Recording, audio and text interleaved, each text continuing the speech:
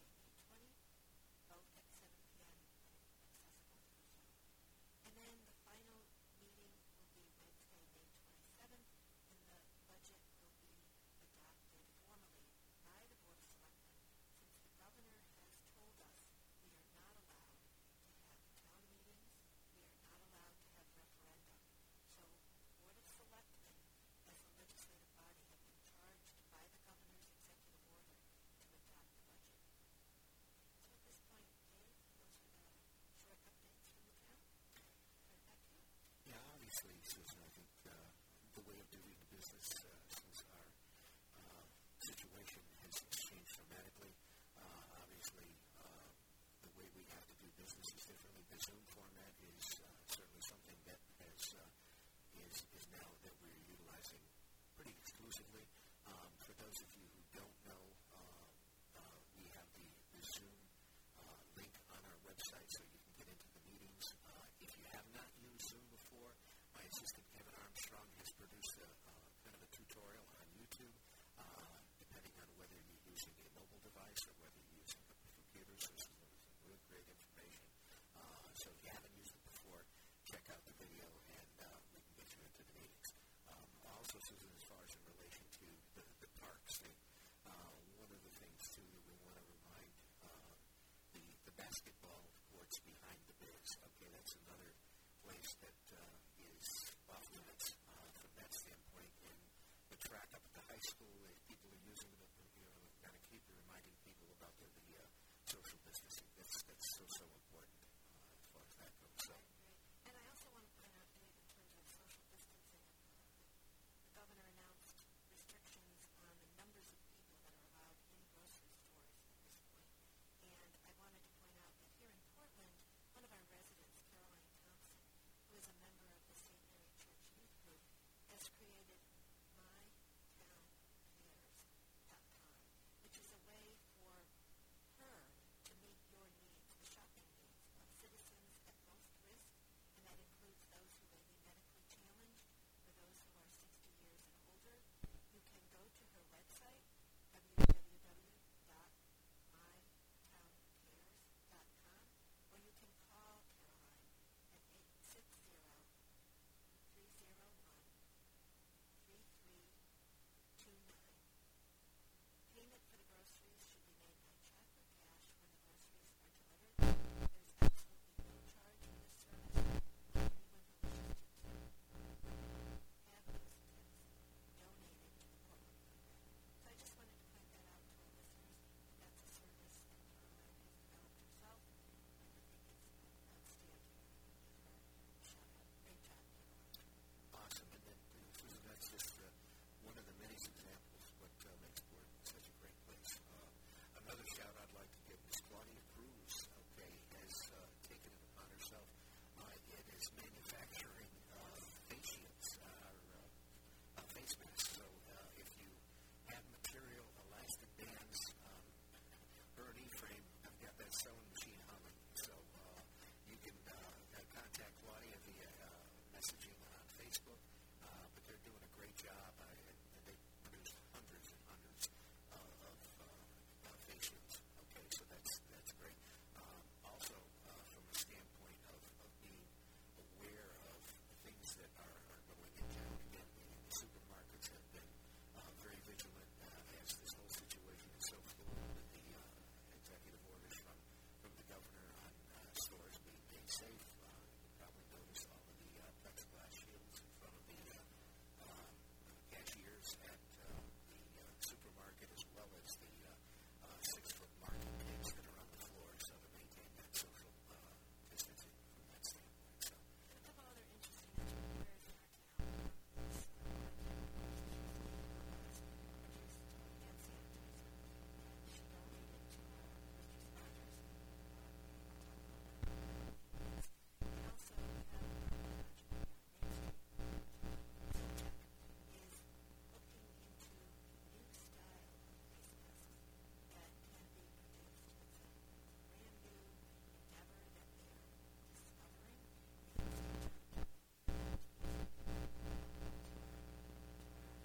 frontline folks that make these masks. Yes, I believe they're going to be starting to GoFundMe for that in order to get that, ramp that up, and hopefully get some investors and get that on the front line.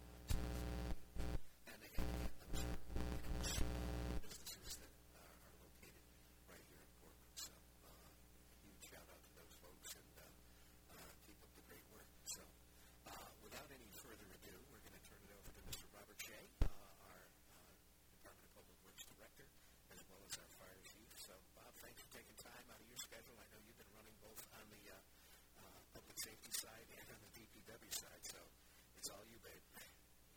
We've been busy, but thank you, Dave, Susan, as well. We continue to monitor each and every day, making sure that, our priority to keep our staff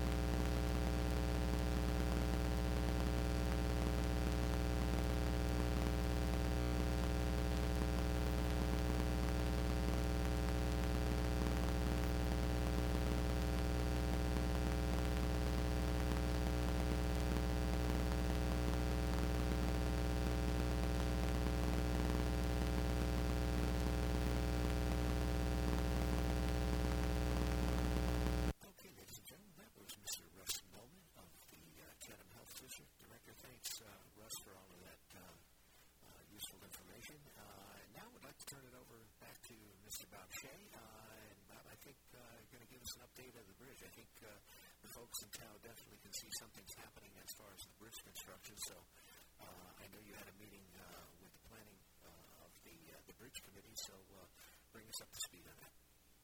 Thanks, Dave. Just real quickly, a couple updates regarding the bridge. As everybody can probably see already that there's some motion on the bridge, movement to start the barriers, phase one of the project. We did have our progress meeting this week. Phase one is started as of Monday the 30th. Barriers are starting to be put in place today, and work has already been done on the curve in the area of Spring Street in Middletown. Those guardrails have been removed. Temporary patching has been put in place so that we can do some barrier lane changes down there as well. A lot of line striping has already been put down, and some temporary island modifications are being made on the Middletown side.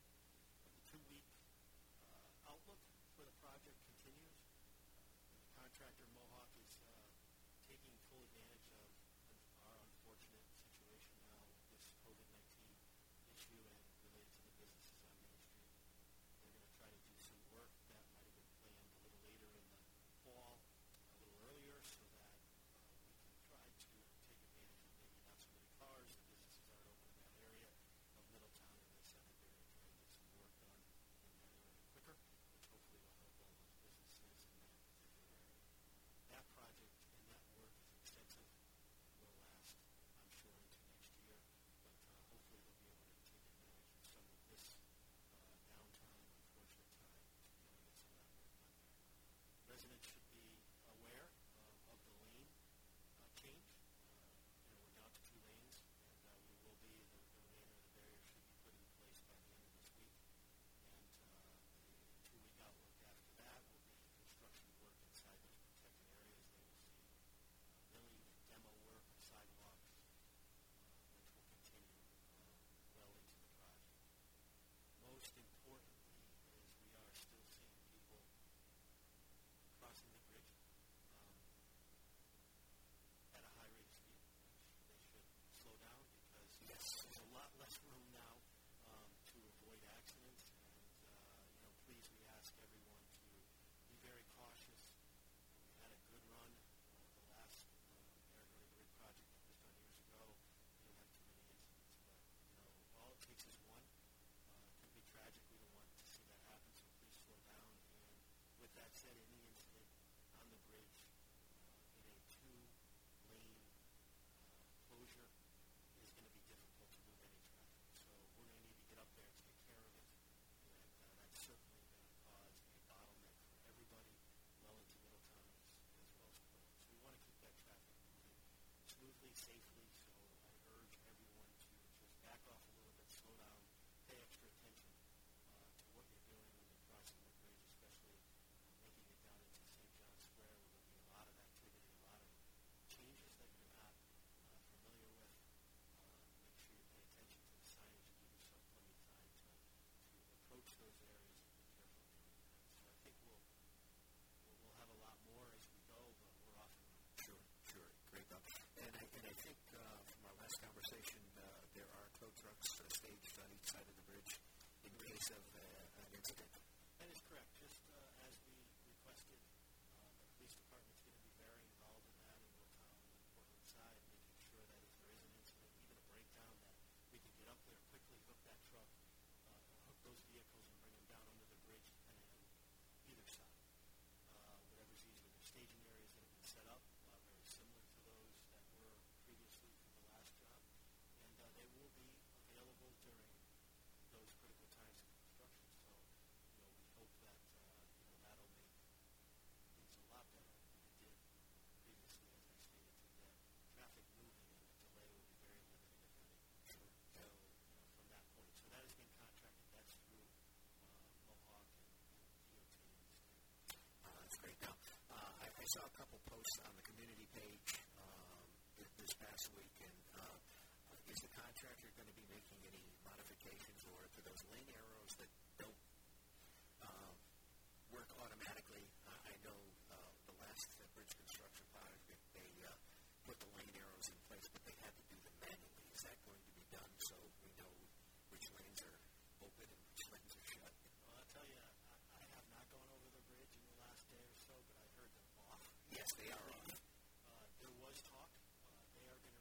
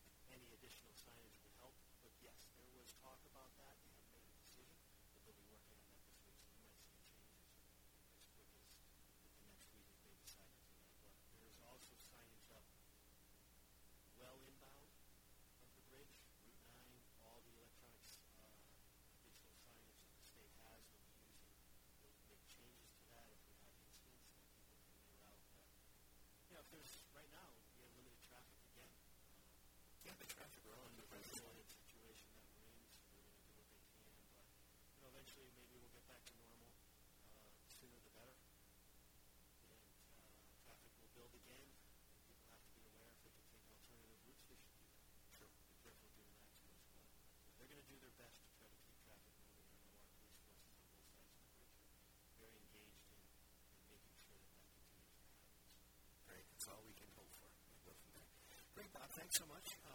And again, thank you and Susan for our weekly podcast. This is the end of episode 2. We're going to be planning on, again, doing this every Thursday, and hopefully next week we'll have Ms. Lori Matthew, who is the branch chief from the Department of State, Department of Public Health, giving us an update from the state perspective on small water systems and their precautions that they're taking in the state. So, again, thanks again, Bob, and stay safe, and hopefully we'll do this again next week. Thanks, Dave. Yeah, stay healthy and safe, everybody. Stay home. All right. And, again, this podcast is going to be aired on the Comcast channel, on Channel 15, on our public access station. We're going to be doing some post-production, and that can be heard on Tuesdays at 9 a.m. in the morning and again at 4 p.m. in the afternoon. I know when we put this up last Friday, by the end of the day, we had well over 300 listens. I think right now, according to my count from last week's podcast, we're just north of 600 listens on the